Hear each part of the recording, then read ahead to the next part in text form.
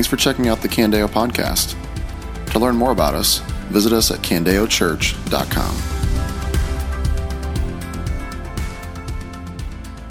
So if you ever come over to our house and in the kind of way into our basement, you end up popping your head into my son Caden's room, what you will find on his wall in his room is 5 cars that look like this.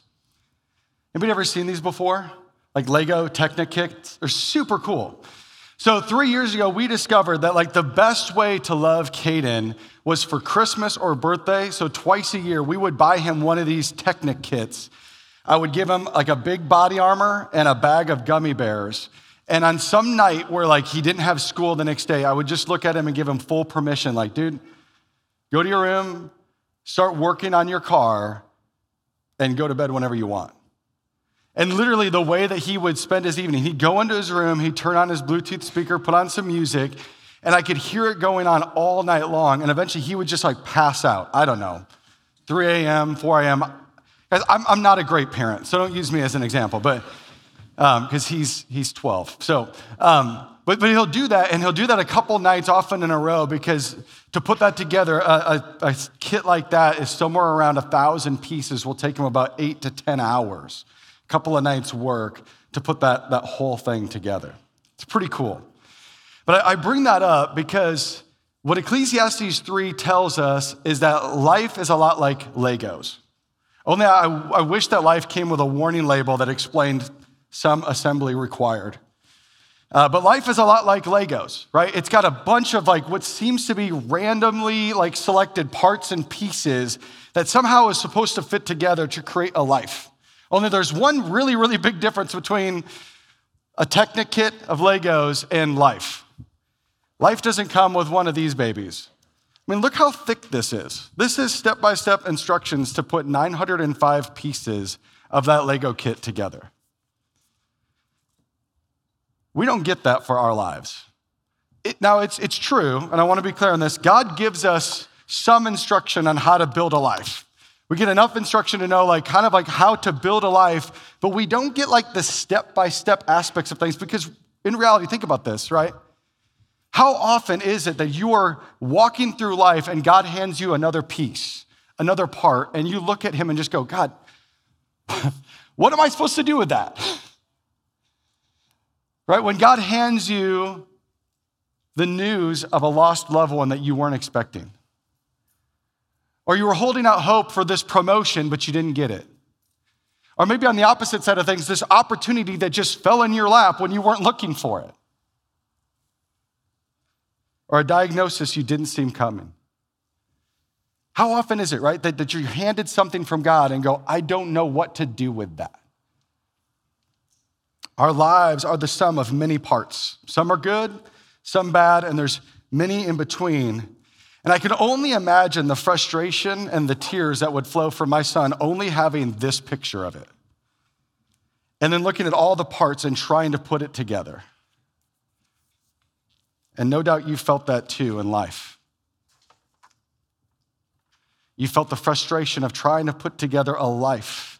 Maybe even have cried tears trying to make sense of it all.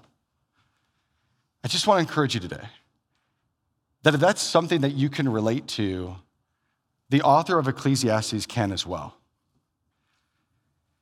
And what he wants to do is he wants to lead us from a place of frustration this morning to a place of firm ground. And what he does is he doesn't offer us the solution of giving us this, but he gives us something way better. And so if you have your Bibles open, I want to start in verse 1 as we start working through our text. And it's likely you've heard these words out of Ecclesiastes before. If you've been to funerals, things like that, these are very popular verses. But I'll start right in verse 1. That there is an occasion for everything and a time for every activity under heaven. A time to give birth and a time to die. And I want to pause. I'm not going to do this very often here in reading these first 8 verses. Just pause for a second. Because he states right away a very important black and white truth for us to understand today.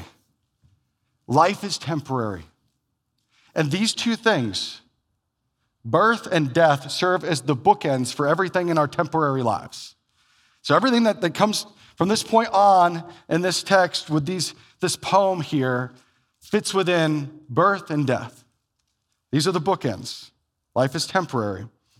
There's a time to give birth and a time to die, a time to plant and a time to uproot, a time to kill, which the word there is not murder, but it's like, sometimes the realities of life and war, the line of duty, right? There's killing that takes place.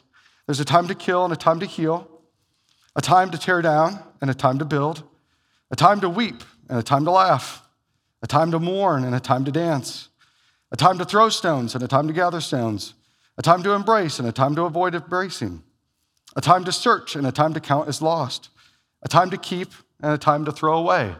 Hoarders, underline that. A time to tear and a time to sow, a time to be silent and a time to speak, a time to love and a time to hate, a time for war and a time for peace. Doesn't it seem like those words would make for a great song? You know what I mean? You ever heard this one? Right? Billboard, #1 song in 1965, Turn, Turn, Turn by the Byrds.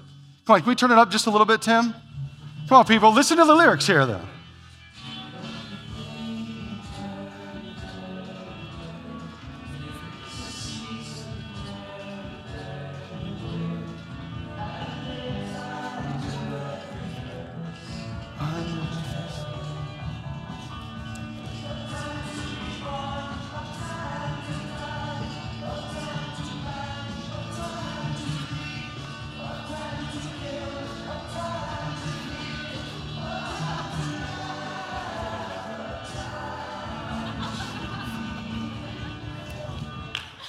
Thank you, Timmy. Good job, everybody. All right, who in the room remembers that song? All right, everybody turn around and look. Those are the hippies in the room. I know what you did in the 60s. I got you. Busted. Right, but that song became like an anthem for the flower children, for the hippie movement in the 1960s, because there was something about those words that resonated with a young generation. The words of Ecclesiastes were relevant to them, and I believe they're relevant for us today, but they're relevant for them. There was a restlessness in that generation that believed that the solution for everything in their life, that restlessness that was within them, that echoes from Ecclesiastes, the solution was peace, love, and drugs. If you know anything about history, though, this great restlessness that began in the 1960s led to a great movement of God in the 1970s, because as a generation, a young generation placed their faith in the gospel of peace, love, and drugs, it came back as an empty well. That's what they discovered. And that empty well led them in desperation to Jesus. If you follow, like movies and things like that, like Jesus Revolution came out this past year, it kind of highlights like part of that story. But life is often cyclical, and history has this way of repeating itself. And sadly, we don't often learn from history, from those who have gone before us that can say, hey, I went that direction, I tried it, it doesn't work. Every generation, sadly, somehow needs to figure it out for themselves. But I found myself, as I heard another pastor teaching through this text, just praying for the generation that we are within, that as this generation goes out and seeks so many counterfeit cures for what ails them, this restlessness that is within them, as they read Ecclesiastes and these words resonate with them, that they would recognize all these counterfeit cures are just empty wells and will turn to Jesus. And that in our day and age, there will be a great restlessness that leads to a great movement of God. That as we grapple with this great restlessness that's within us, that we'll recognize that another drink, another job, another relationship, another cause, another look deeper into ourselves and just being true to who I am will never satisfy. Only Jesus does that. Only Jesus does that. That's my prayer. Church, would you pray for me as well for this next generation? To discover empty wells and turn to Jesus. In these first 8 verses, there's 14 different contrasts polarities that are made, 28 different seasons of life that are listed out here. And it reminds us that there is a time for everything. If you're taking notes, that's like point number 1 of like 4 points today. But there is a time for everything. Every person who has ever walked the face of the earth, whether they're rich or poor, powerful, weak, famous, or forgettable, has both enjoyed building something new and tearing down something old, has known both the pains of conflict and the comfort of peace, has both danced at a wedding and mourned at a funeral. And you can labor your whole life to like insulate yourself from these realities of the world. It doesn't work. This too is meaningless in a pursuit of the wind. No matter who you are, these seasons, all of them, are inescapable and unavoidable. And speaking of the inevitability of all of these seasons, Arnold Schwarzenegger says this, and I think this gives words to what I mean by this. He wrote this: I have always been extremely angry about the idea of death. It's such a waste. I know it's inevitable, but what the blank is that? Your whole life, you work, you try to improve yourself, save money, invest wisely, and all of a sudden, poof, it's over. Death angers me more than ever.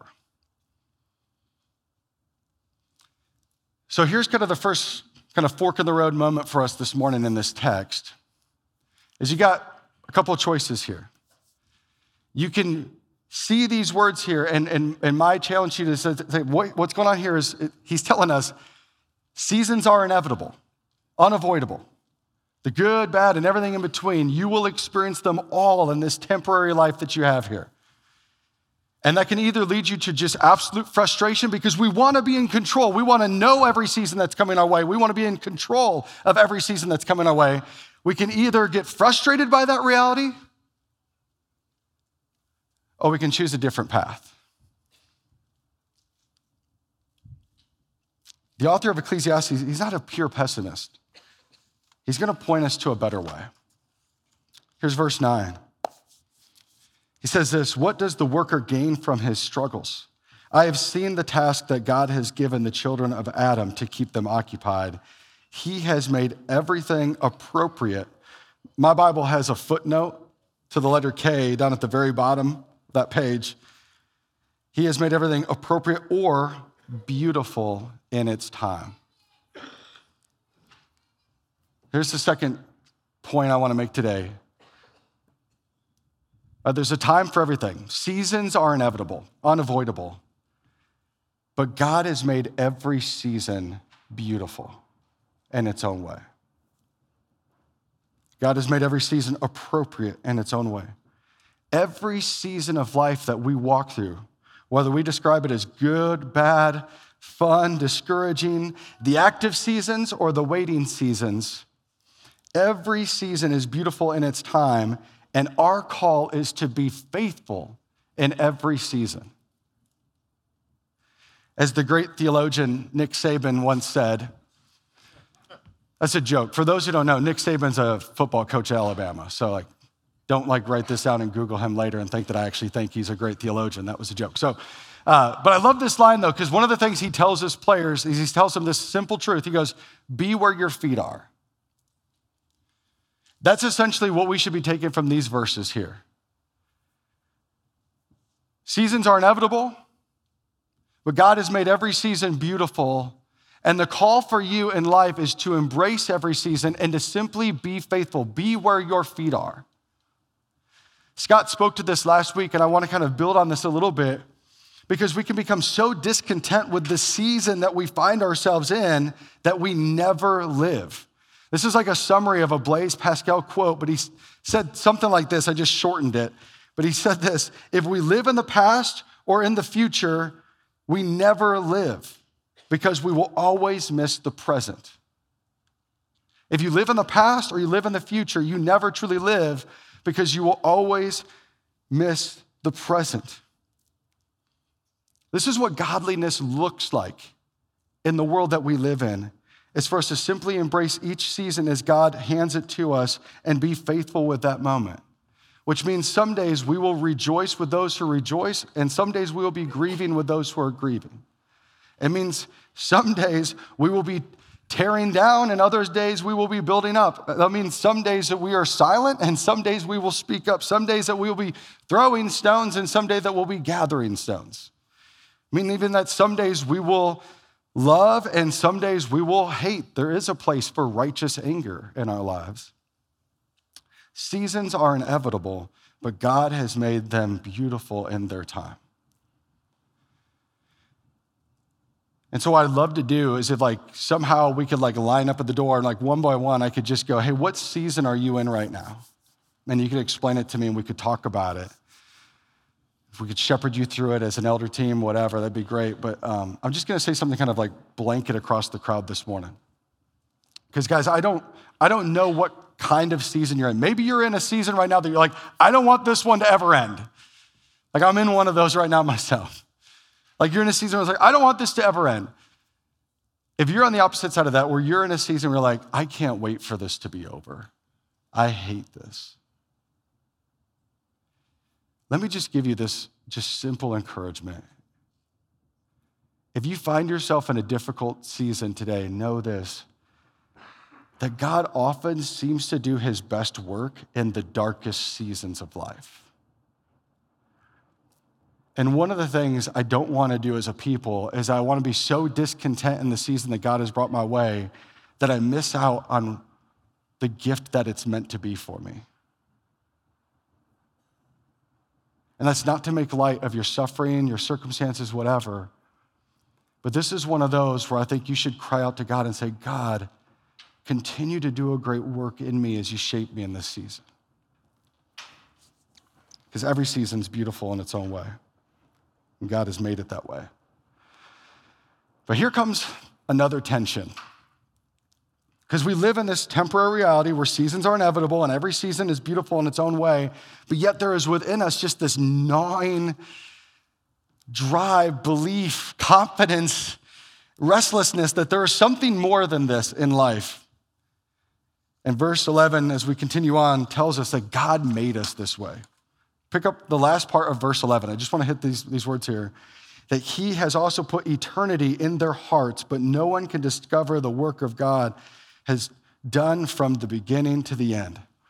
This is what torments us, is that we live in this broken world that's temporary and passing with this kind of random, seems like assortment of Lego pieces that we're trying to put together and make a life. And yet in the midst of it all, God has hardwired us for a perfect eternity. And so we have this internal homing beacon that constantly just alerts within us, this isn't it. This isn't it. There's more than this. There is more than this. And here's what verse 11 is telling us. That we want this bigger picture understanding. We want the assembly guide where we can see all the pieces of it. And we'll get some of that revealed to us in this life and maybe more in the life to come, but there'll never be any point where we have it all. There's going to be some aspect of this that'll always just kind of escape us. But there's one thing that we know for sure. Even though we don't know the details of everything, we know this for sure, that there is more to life than this. God has implanted that within our hearts to know that for sure. This isn't it.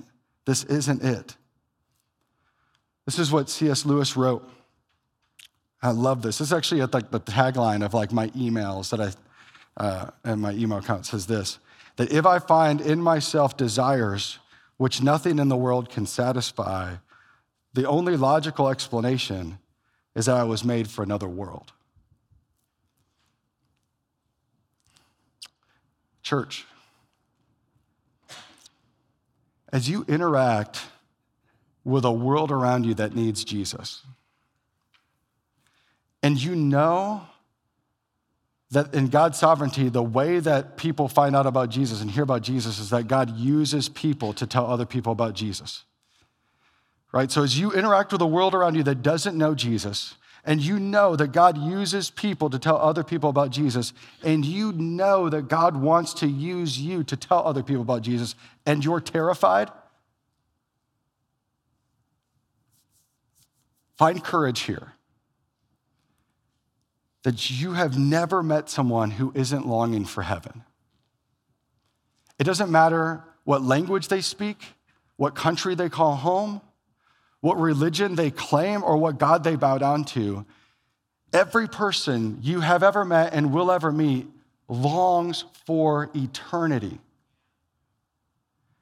This is like the great leveling field for evangelism, right? Like you can start with this knowing this is true, that as you interact with somebody, this is within them, that God has created every person with this internal compass that is pointing them back to him. They just don't know how to find him. This is the beauty of this text so far. 3 key points. That seasons are inevitable. Every season is beautiful. And that eternity is undeniable. Undeniable. And here's the 4th reality. Verse 14. I know that everything God does will last forever. There's no adding to it or taking from it. God works so that people will be in awe of him. Whatever is has already been, and whatever will be already is. However, God seeks justice for the persecuted. Maybe your Bible translation, like the words there, read a little bit differently. If you're like, I don't understand what he's saying there, just if you keep reading from that point on, just a little bit further in the text, what becomes abundantly clear is what he's referring to here is he's talking about judgment that's coming. Right? I said this before, right? History has a way of repeating itself. Life is kind of cyclical in here. But the reality is that God never changes. He always stays the same. And he will bring everything to account. That's what these verses are communicating to us.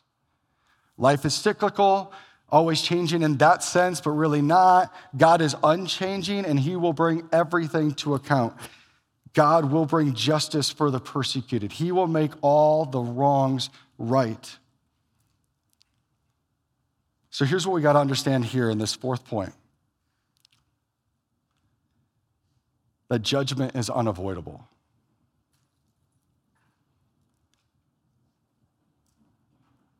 Seasons are inevitable. Every season is beautiful.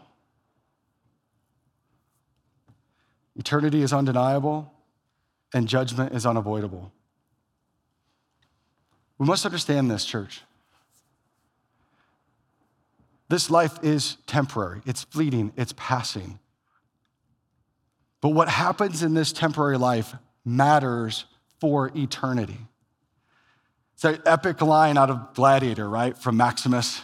What we do in this life echoes for eternity. There's a truth to that.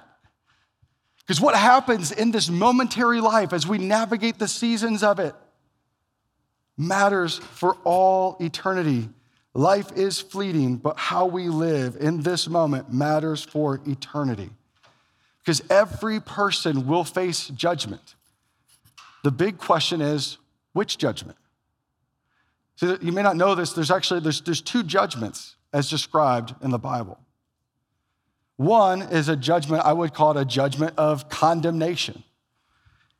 We read about this in Hebrews 9:27. It says, it is appointed for people to die once, right? Everybody dies, 10 out of 10 people die, but it is appointed for people to die once, and after this, judgment. This is a judgment where all those who have refused Christ, have refused to place their trust in Christ, will be judged and separated from God's people and be placed in a spot of eternal suffering and torment forever and ever. We call it hell. It's a judgment of condemnation. There's a second judgment, though. A judgment I would describe of commendation, right?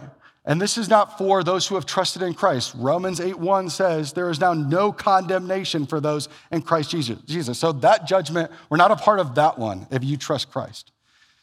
But there's another judgment that we are a part of. This is what's spoken to by Paul in 2 Corinthians 5 when he says, for we must all appear before the judgment seat of Christ so that each one may be repaid for what he has done in the body, whether good or evil. And this is a judgment where God's people, those who've trusted in Christ, will stand before him and be rewarded and judged based on how we were faithful in the seasons that God handed to us.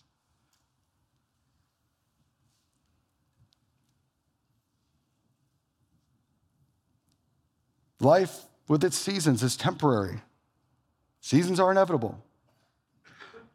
God is at work in every season. Eternity is undeniable, and judgment is unavoidable. Knowing that this life will pass so quickly, the simple question of, are you ready for that judgment? Are you ready for that moment on the brink of eternity? Are you ready for that? If not, I just want to bring you back to verse 14.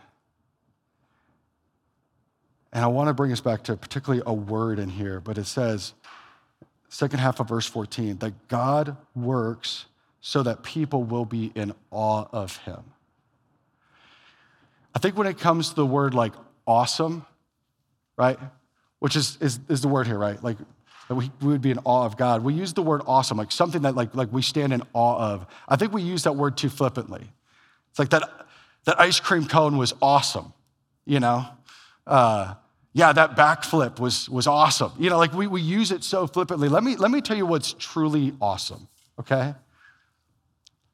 Because God works so that people will be in awe of him. Here's what's truly awesome. The God of eternity stepped into our temporary and broken reality. And when he did that, he subjected himself to a sovereignly orchestrated season that his Father set on him, and he didn't deserve it, but was faithful with that season that his Father handed to him, endured it faithfully so that we could place our trust in Christ and now spend eternity with the Father. That's awesome. Like, you want to talk about something that's like truly awesome? That's awesome. God works so that people will be in awe of him. All of these things, all these realities that we live in, God is orchestrating all of them and moving in the midst of all of them so that we will stand back and be not in awe of ourselves, but in awe of him. To recognize what he's done for us, to place our faith in Christ. There's no work in that. There's just a recognition that I contribute nothing except for my sin. And I place my faith in Christ, and I am now reconciled with God. And the reality for me is eternity with the Father. Not a judgment of condemnation, but now a judgment of commendation as I continue to navigate the seasons of life and want to be found a good, faithful steward of all of life that God hands to me. That's awesome.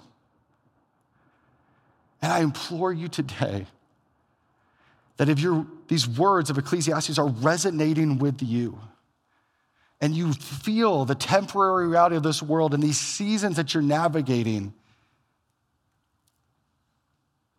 know that there's a different path than frustration, but there is one of firm ground.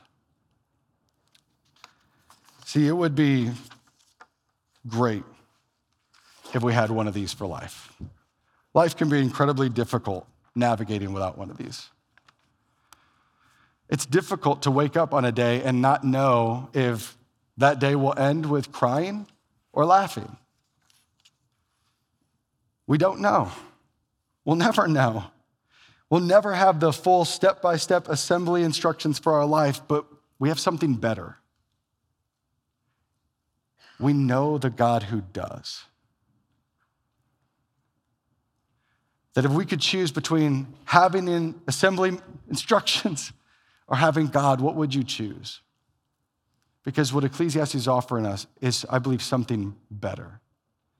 That we may not know all of these things, but we know the God who does. And we know that in every season, these four things are true. That God orchestrates every season of our lives. That he is in every season, he's laboring for our good. That what is fleeting will one day be swallowed up by the eternal. And that the best is yet to come for those who have trusted in Christ. Knowing these things changes everything for us. I skipped over a few verses, and I want to go back to them. But Ecclesiastes 3, just look at verses 12 and 13 now with me. Because knowing this, knowing the God who knows everything and orchestrates every season and labors for our good, and that what is fleeting will be swallowed up someday by the eternal, and that the best is yet to come for those who are in Christ, makes this reality true.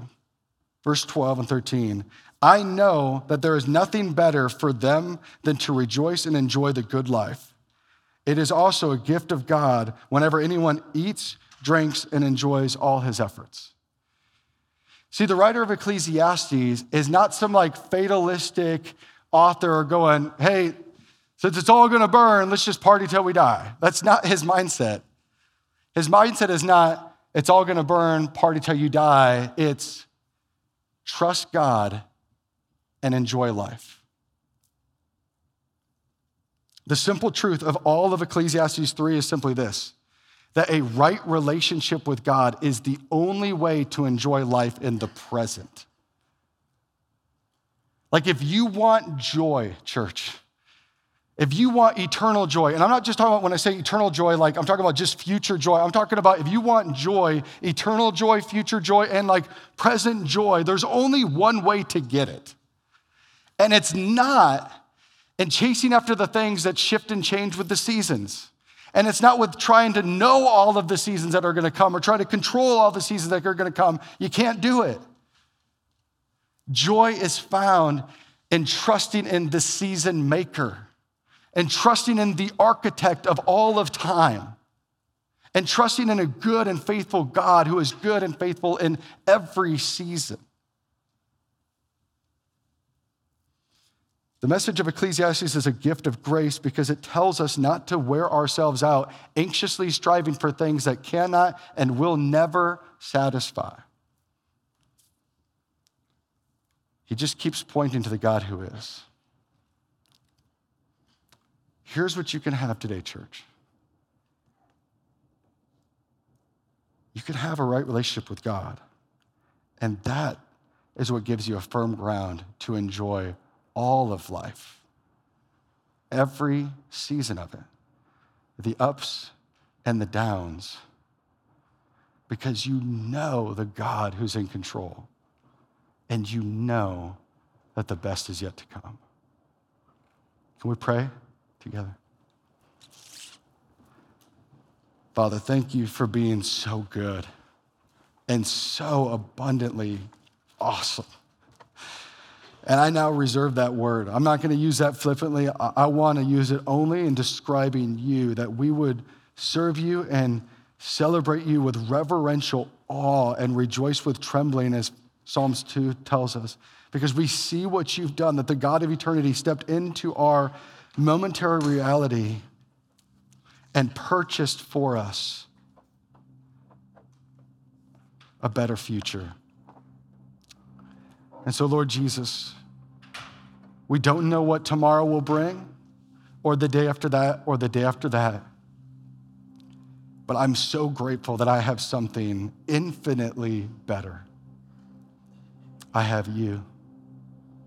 And Father, I pray that if there's anyone in the room this morning that has found dry wells in this life and is yet to find you, that this morning that they would place their trust in you, that right now they would pray out in their hearts a prayer of faith, clinging to you, the hope that is in you and you alone, that the great restlessness today would be satisfied in the God who satisfies. Amen. This has been a message from Candeo Church. To learn more about us or to hear more messages, visit us at candeochurch.com.